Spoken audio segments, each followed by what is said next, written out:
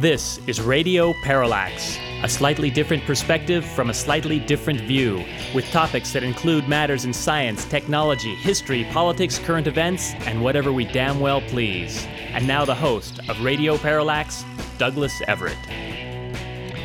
Welcome to the program. We expect to have some fun on today's show. As promised on last week's program, we expect to speak with our old pal Sean Minton today. I think Sean holds the record for the most appearances on Radio Parallax, a record which he will probably extend by today's visit. It's always fun speaking with him, and we will do that in our second segment today, and who knows, maybe even a bit of our third. We shall see. But let us begin today's show, as we like to do, with On This Date in History. The date in question is July 12th. It was on July 12th in 1690 at the Battle of the Boyne, where Protestant forces led by King William III defeated the Roman Catholic army of James II.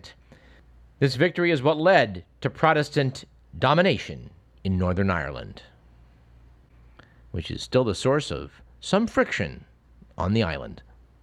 It was on July 12th in 1843 in the United States of America that the leader of the Mormon Church, Joseph Smith, sanctioned the practice of polygamy.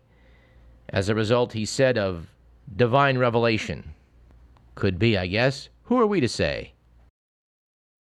It was on July 12th in 1862 that President Abraham Lincoln signed into law a measure calling for the awarding of the U.S. Army Medal of Honor.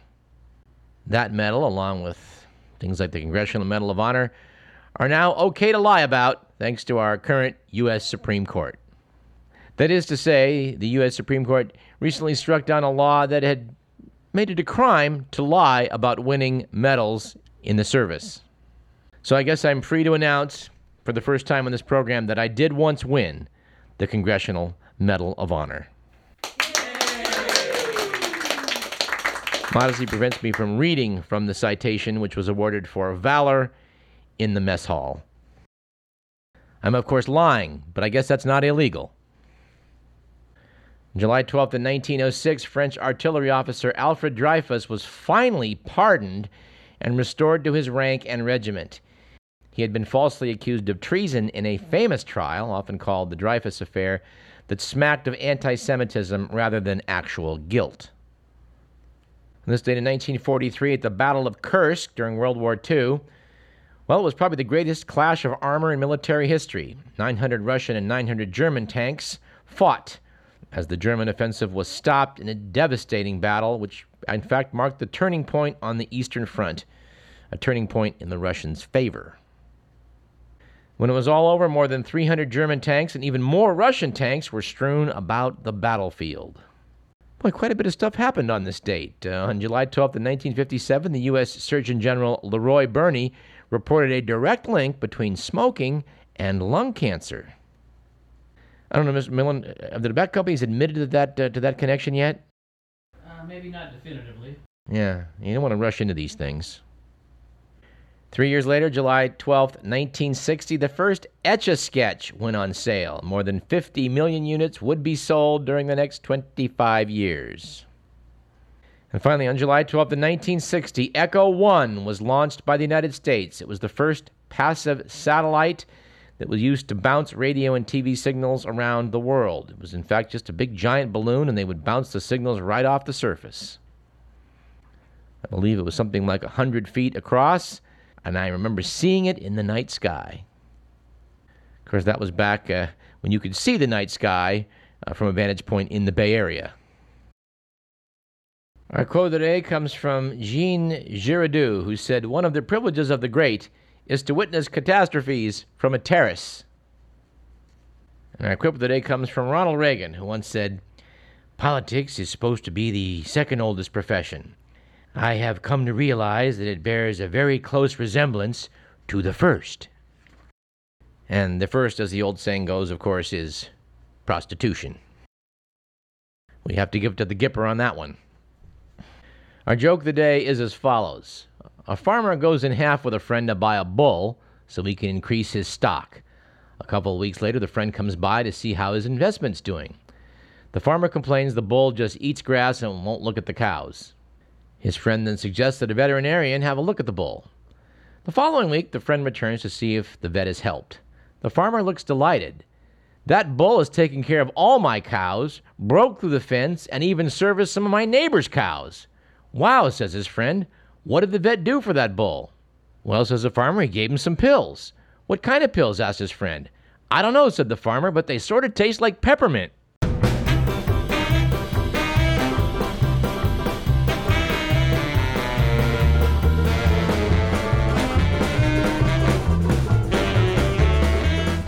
Speaking of pills, our stat of the day is as follows. A growing number of high-performing high school students are illegally using stimulant medication prescribed for attention deficit disorder in hopes of enhancing their tests and grades.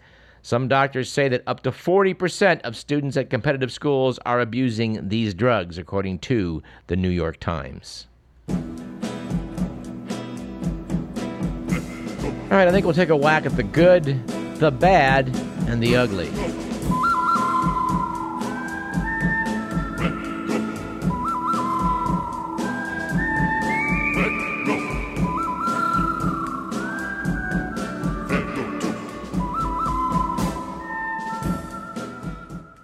According to the Week magazine, it was a good week last week for moving to Sweden after a new report indicated that the average Swedish work week hit a historic high. Yes, 26.2 hours. Unions are complaining that the added work, quote, can affect people's health, unquote. It was, on the other hand, a bad week for preventing voter fraud after the Miami Herald reported that Florida Governor Rick Scott, who is, by the way, trying to purge ineligible voters, quote, unquote, from the state's rolls, had trouble voting back in 2006 because voter records showed that he was dead. Said Scott, they let me vote provisionally. I'm sure it counted. Although I don't know, this leads me to believe that Governor Rick Scott is a Republican. That's just based on my recollection of Bush versus Gore. And it was, on the other hand, an ugly week a few weeks back for romantic gestures after an Indiana man hired a hot air balloon to propose to his girlfriend. She did accept, but the balloon then collided with power lines. This evidently delivered a shock which knocked out the pilot, who then toppled over onto the fiancée. The pilot and bride-to-be were hospitalized with what were described as non-life-threatening injuries, and yes, as far as we know, the wedding is still on. All right, we can't resist a couple items from the Only in America file, courtesy of the Week magazine. First, a man hitchhiking across the country to write a memoir to be called The Kindness of America was shot by a motorist. Raymond Dolan, age 39 of West Virginia, was thumbing for a ride in Montana when pickup truck driver Charles Dannison allegedly fired a bullet into his arm. A local sheriff said the shooting was totally random and without evident motive. So we assume that the kindness of America is still on. After all, this was only a random shooting. And how about this one? Virginia lawmakers had to omit any references to climate change and sea level rise in funding a study of the growing flooding problem in that state. Scientists say sea levels along the state's coast have risen more than a foot and are still rising. Republicans conceded that flooding is a growing problem, but said there could be no mention of sea level rise because it's a, quote, left-wing term, unquote. What's horrifying to this correspondent is how many people are buying into that line of reasoning, if you want to call it reasoning. It's really the big lie. If you keep repeating this stuff over and over again, people start to believe it. And here's a headline we just have to like from the New York Times, which is, Romney tries to win over black voters from Obama. Romney then followed up with a visit to an NAACP convention where he was booed, which allows us to segue into the current Borowitz report, which includes an explanation from Mitt Romney. Dateline New York. Republican presidential nominee Mitt Romney today released this letter to the American people. Dear American person, as many of you know, in recent days my opponent has spread the rumor that 1, I have refused to make my tax returns public, and 2, I have hidden my money in bank accounts in Switzerland and the Cayman Islands.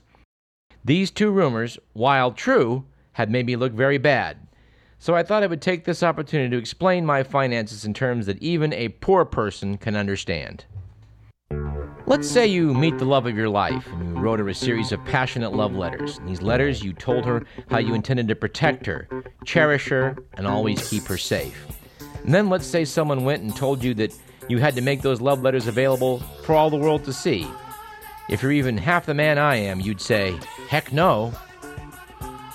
Well, in my case, the love of my life is money. If you don't believe me, ask Anne. And my tax returns are like my love letters to my money, detailing the lengths to which I'll go to keep my precious money from being taken away from me. So if you think I should make those love letters public, then I'm sorry, my friend, but you don't believe in love. If refusing to release my tax returns and having foreign bank accounts is wrong, I don't want to be right. I did it all for love, and as your president, I promise I will never ever come between you and the thing you love. Unless you're gay. Sincerely, Mitt Romney.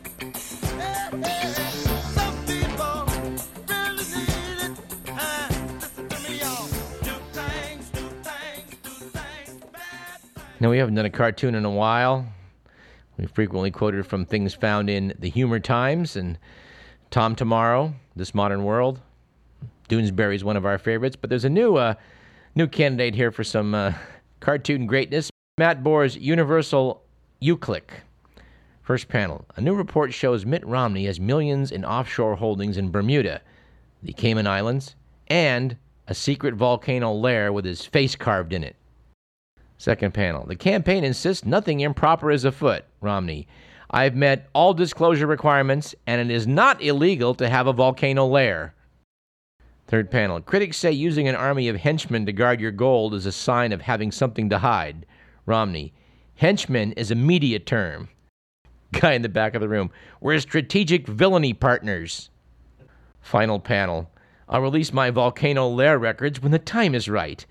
Typically, it's in the third act when the grand scheme is unveiled. Ha ha ha ha. This boy's got some potential. And speaking of comedy and San Francisco, we were somewhat startled to note that headlining down at the Punchline in San Francisco this week will be Sacramento's own Keith Lowell Jensen. They apparently will be putting together a live CD recording. And speaking of more comedy in San Francisco, we have a Chronicle classic I think we should report on. Every so often, the Chron likes to reprint an old Herb Caen column, and we sort of have to look back on Mr. San Francisco with some nostalgia in the wake of the following.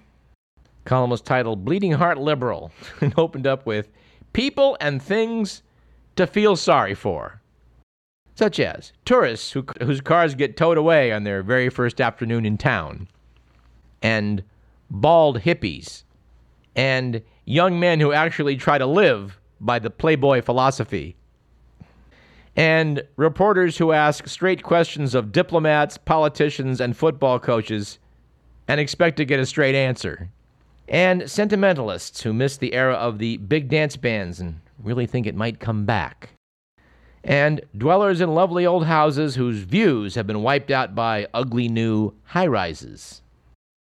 And finally, windbags who use terms like meaningful, relate to, and issue-oriented, and the people who have to listen to them. And you know, like New York, I don't think San Francisco is a town I could really live in for any length of time, but I'm grateful for the fact that most of my life has been spent in its shadow. It's a nice shadow. I saw a patient in urgent care last week who was up visiting from San Francisco, who had to admit that although she loves the city, there were times in the summer when she started to get seasonal affective disorder from all of the fog and needed to come east to where we live, where it's hot and sunny. Of course, this week, as the temperatures have been hovering near 110, that's just a little bit too much of a good thing. Of course, you may ask, what is exactly the right amount of a good thing? I think Tim Johnson of McClatchy Newspapers addressed that issue in this article he wrote about Costa Rica, which is gauged to be a superpower on the happiness index. Apparently, a recent study shows that Central America's verdant nation of Costa Rica can be regarded as having the planet's most content bunch of people. Notes Tim Johnson, its citizens generally live into old age. They're watched over by a government that spends heavily on schools and health care, and strives for an economy with a small environmental footprint. What concepts?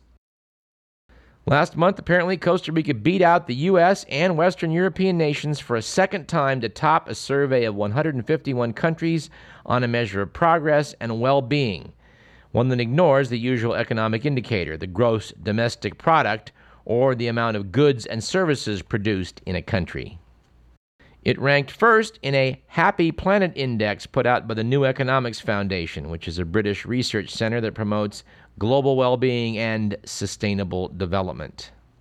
Notes the article, this idea of setting aside traditional purely economic measures of development is provoking increasing global discussion, from such things as a happiness initiative by the Seattle City Council to new ways to gauge growth in Europe and Asia. Taking cues from tiny countries like Costa Rica and Bhutan, a Himalayan kingdom wedged between India and China, some experts are seeking to include social and environmental progress in measures of development, to which we say, it's about time! One of the great problems of economics, and there are many. I think if you took traditional economic assessments of how well an economy is doing and took a look at Nauru out in the Pacific, you would no doubt say, this place is going gangbusters. In fact, it wasn't that long ago, maybe 2 or 3 decades ago, that Nauru inevitably seemed to be somewhere near the top of the world's most economic well-off places. This is because the island was a giant guano mine. And by digging up the island and selling guano to people around the world to use as fertilizer, the per capita income was sky high. But as you might imagine, this didn't turn out to be very sustainable.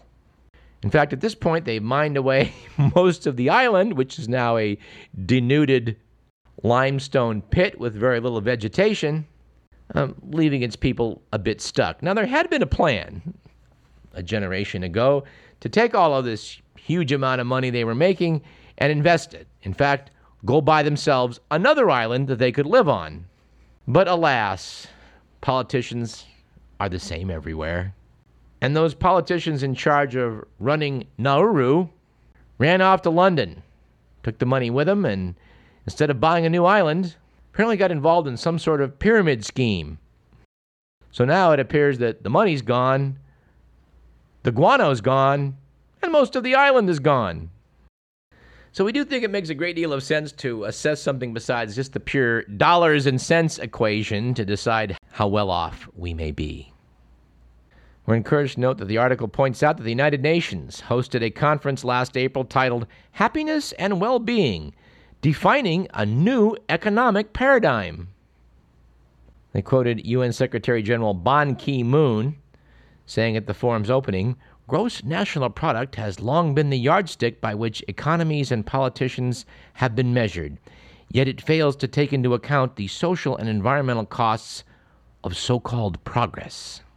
And evidently Europe is taking note too. In Great Britain, the government is experimenting with measuring national well-being, while the European Commission has a project called GDP and Beyond. Of course, I got to pull out of this article. Just reading this makes me want to go back to Costa Rica. But I can't right now. I got too many things going on. I've got to earn some money. Yes, that's what'll make me happy. Money. And speaking of money, we want to refer you to the continuing excellent series of articles which appear in, of all places, Rolling Stone by Matt Taibbi. We have not gotten around to discussing the May 24th issue's article on the slow, painful death of Dodd-Frank, but we don't have time right now either. We'll try and return to it in our third segment today, or maybe on next week's show. We need to take a break, so let's do that. You're listening to Radio Parallax. I'm Douglas Everett. Stay tuned for our good pal Sean Minton. That should be fun as always.